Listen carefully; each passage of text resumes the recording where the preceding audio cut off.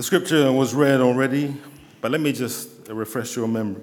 For the cloud of the Lord was upon the tabernacle by day, and fire was upon it by night, in the sight of all the house of Israel throughout all their journeys. The subject is dealing with seeking God's approval. Seeking God's approval. And how can we know that we are approved of God ourselves? The Bible tells us about love, the great command to love one another. To love the Lord with all our hearts, with all our soul and our mind, and our neighbors as ourselves. Speaking on love, Teilhard de Chardin has this statement: the day will come after harnessing space, the winds, the tides, and gravitation. We shall harness for God the energies of love. And on that day, for the second time in the history of the world, we shall have discovered fire. Can you imagine discovering the flame of Yahweh, the flame of God? And again, another one by Mother Teresa. Love, the one creative force. Spread love everywhere you go. First of all, in your own house. Give love to your children, to your wife, to your husband, to a next door neighbor. Let no one ever come to you without leaving better and happier.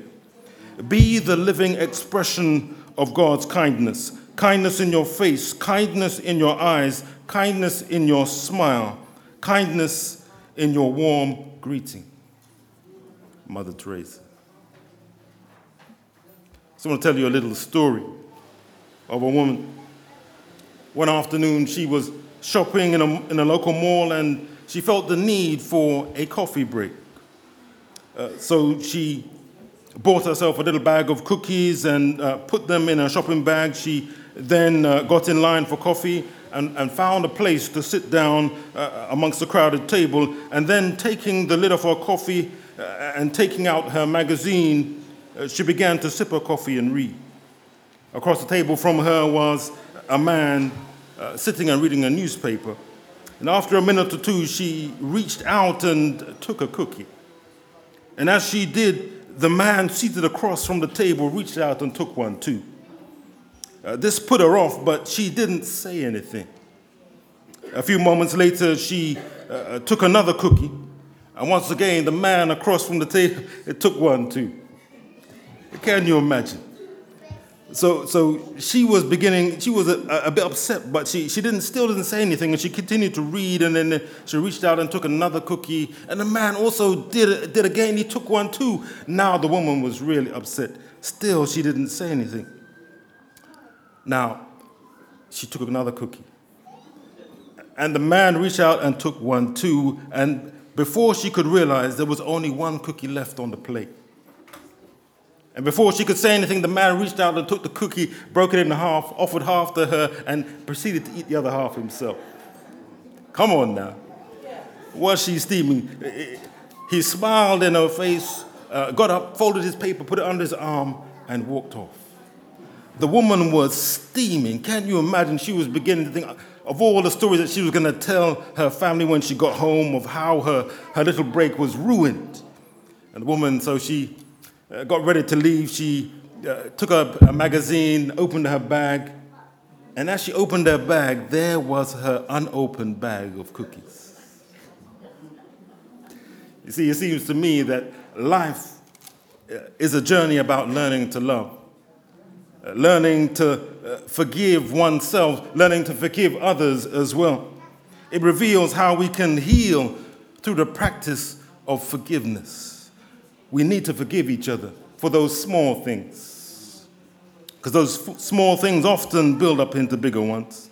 And often we realize that, life is fleeting. We don't know how long we're going to live.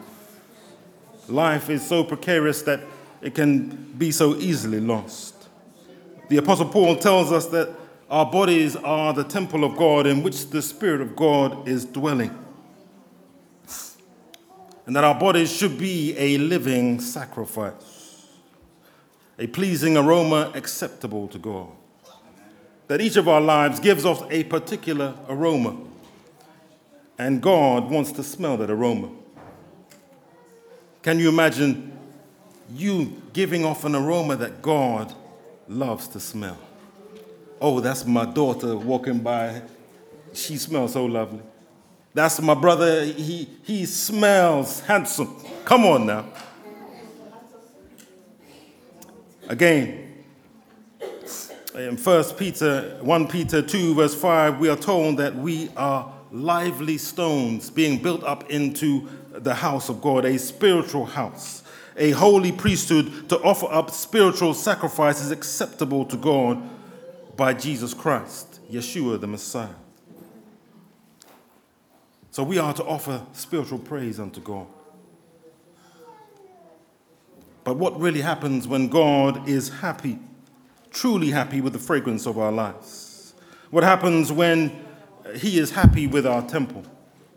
I want to suggest to you that when the work of our life is pleasing and acceptable to God, His glory and power will rest upon us. When God is pleased with the work of our life, His presence will rest upon us. Now, I'm going to read from Exodus 40, and I'm going to read certain verses as I go along. I'd like you to follow. So I will read a verse and then I'll expand upon that verse as I go along. So Exodus 40, verse 34. Then a cloud covered the tent of the congregation, and the glory of the Lord filled the tabernacle. Now I need to give you a little background here.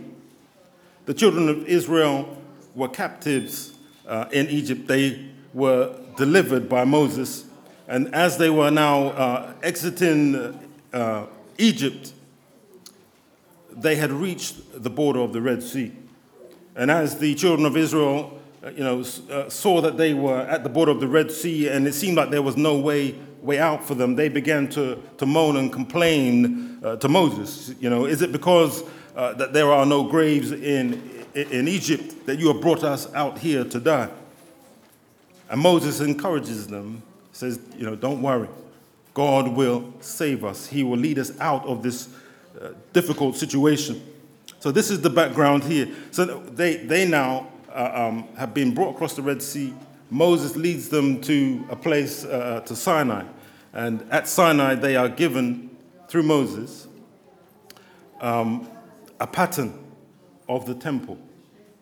And Moses is shown what the temple should contain, all the artifacts, how it should be constructed, all the materials that the temple will be built of. And Moses takes the pattern and begins to construct the tabernacle. And when he had completed the work, the temple was to be dedicated. So this verse here now, where the cloud covered the tent of the congregation and the glory of the Lord filled the tabernacle, was because Moses had done all the work that God had asked him to do. And because it was perfect, it was right. Everything had been done in the order that God required it to be done. God's glory and power descended upon it. Now we need to go to verse 14, Exodus 14. I'm going to read from 14 and from verse 19 to 25. So I'm going back to where they are now. They're at the Red Sea. They're in a difficult situation. And they're seeking how can they get out of this difficult situation. Verse 19. Then the angel of God, who had been traveling in front of Israel's army, withdrew and went behind them. The pillar of cloud also moved from in front and stood behind them, coming between the armies of Egypt and Israel. Throughout the night, the cloud brought darkness to the one side and light to the other side, so neither went near the other all night. Then Moses stretched out his hand over the sea, and all that night the Lord drove the sea back with a strong east wind and turned it into dry land. The waters were divided, and the Israelites went through the sea on dry ground, with a wall of water on the right and on their left. The Egyptians pursued them, and all Pharaoh's horsemen and chariots and horsemen followed them into the sea.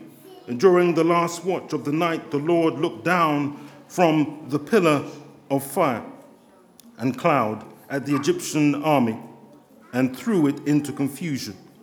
He made the wheels of their chariots come off so that they had difficulty driving, and the Egyptians said, let's get away from the Israelites. The Lord is fighting for them against Egypt. I want you to get this idea that we see the cloud that came over the tent, over the tabernacle, when everything was done right according to the pattern. And we see this is the same cloud at the very beginning of their journey. The same cloud is the one that is protecting them. It is a light of glory to the children of Israel. It is a cloud of darkness to the Egyptians, to those wicked who were seeking to destroy God's people. Paul tells us that our bodies are the temple of God, and so there is a process here. Moses is shown the heavenly temple. He is also shown the earthly temple that he is to build, which is a pattern of the heavenly. Paul tells us now that this earthly temple is now reflected in a body temple, who we represent. So I want you to get the idea now that when you become a child of God, that when you accept the Lord as your Savior, just as the apostles were told to go into the upper room and wait for the presence of the Holy Spirit, and the Holy Spirit came. It came with a mighty rushing sound, and it lit upon the apostles as tongues of fire. So with this tabernacle in the wilderness, the presence of God was over it as a cloud by day and a pillar of fire by night. And when we see the apostles waiting for the Spirit, and the Spirit came, it came and it lit upon them as tongues of fire. The same presence that was over the wilderness tabernacle was now resting upon God's people.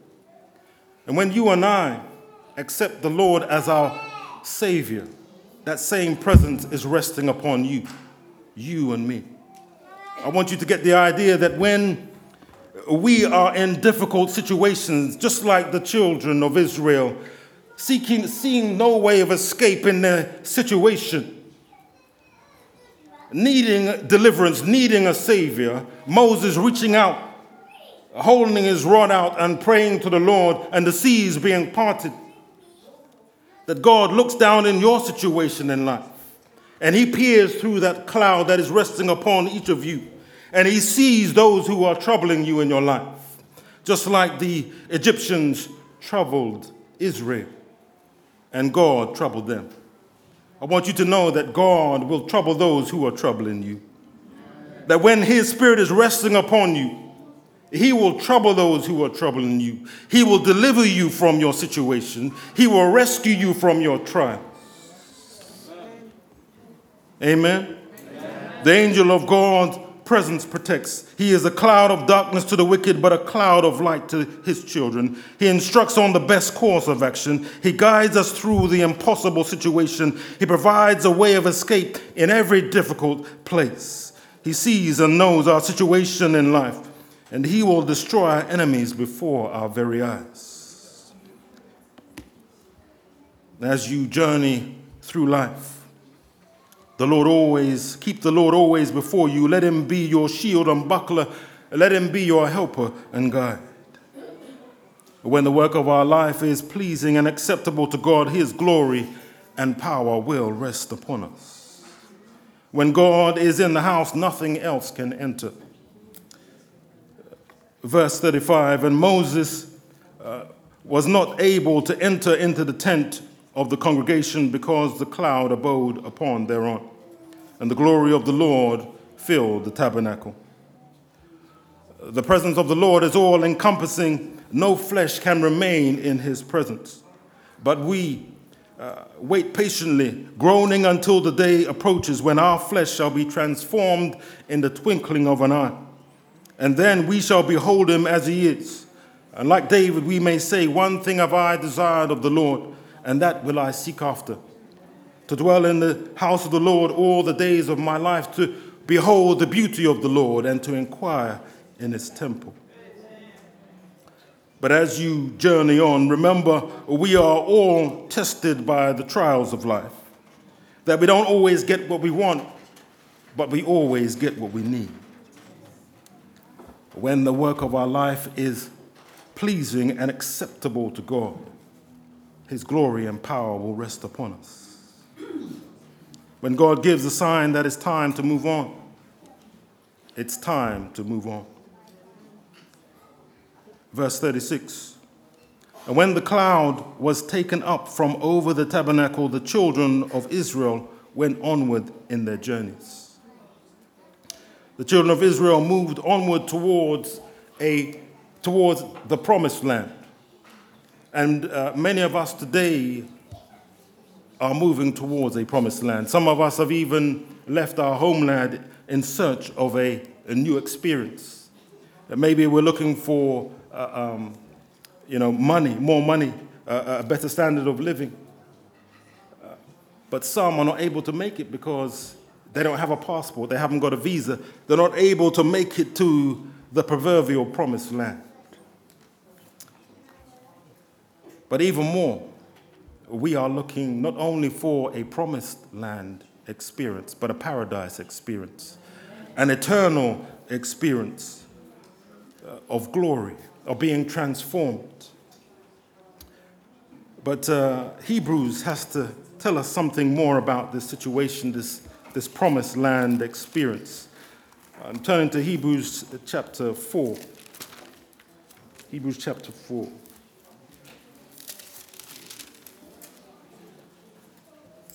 And I'm just going to read a few verses here. Therefore, since the promise of entering, this is from the first verse of chapter 4, since the promise of entering his rest still stands, let us be careful that none of you be found to have fallen short of it.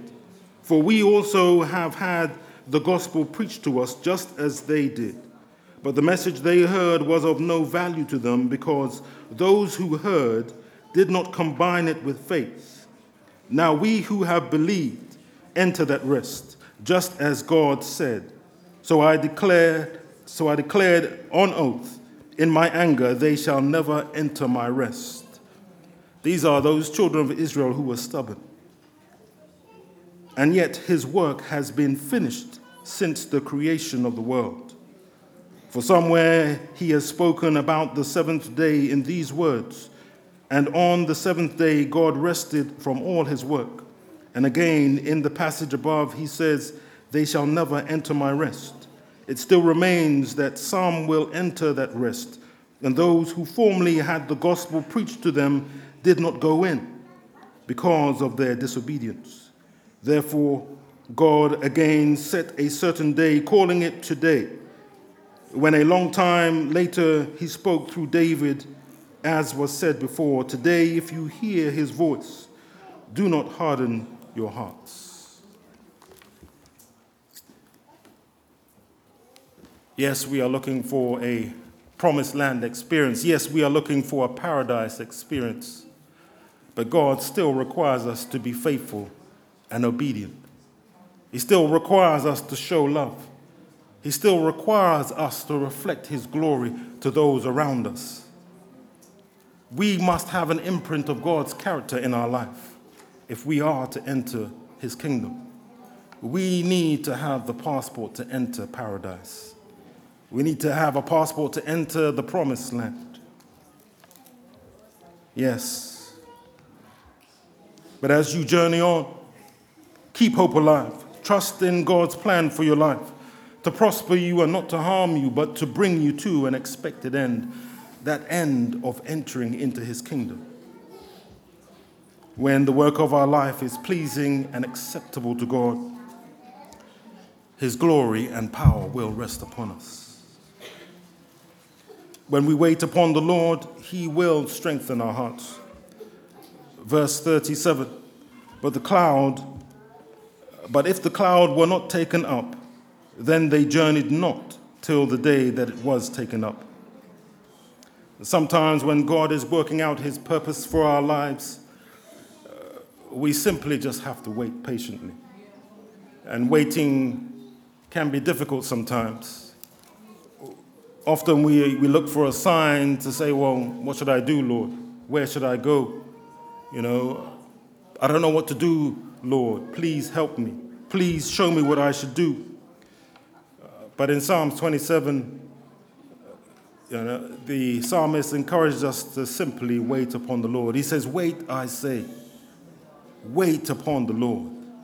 And when you read that line, you want to say, come on, man. I'm waiting already.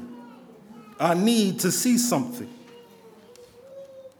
But God wants us to be still and trust in him.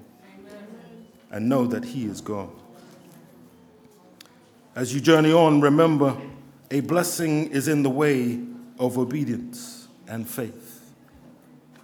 When the work of our life is pleasing and acceptable to God, his glory and power will rest upon us. When we are faithful, God's presence will follow us all throughout our life's journey.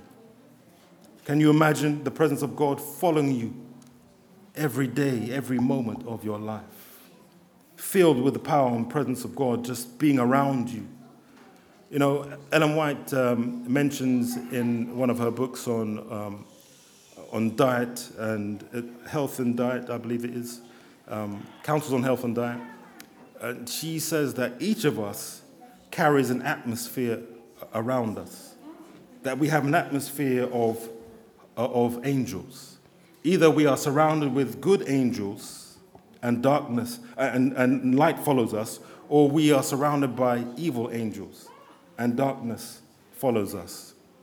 You know, so our influence, our atmosphere can affect others. You know, God wants to follow us. He wants his presence to be in our lives so that we can be surrounded by an atmosphere of his holy angels, that his presence can be around us, that we can affect others for good.